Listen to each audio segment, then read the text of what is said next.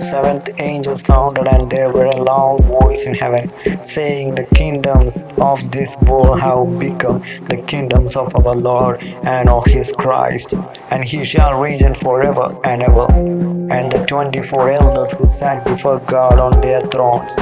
fell on their faces and worshiped God, saying, We give you thanks, O Lord God Almighty, the one who is and who was and who is to come, because you have taken your great power and regained the nation were angry, and your wrath has come, and the time of the dead, that you should be judged, and that you should reward your servant, the prophet and the saint, and those who fear your name, small and great, and should destroy those who destroy the earth. O Lord God, you are the God of everything. We give you glory, and all the honor is belongs to you, our God.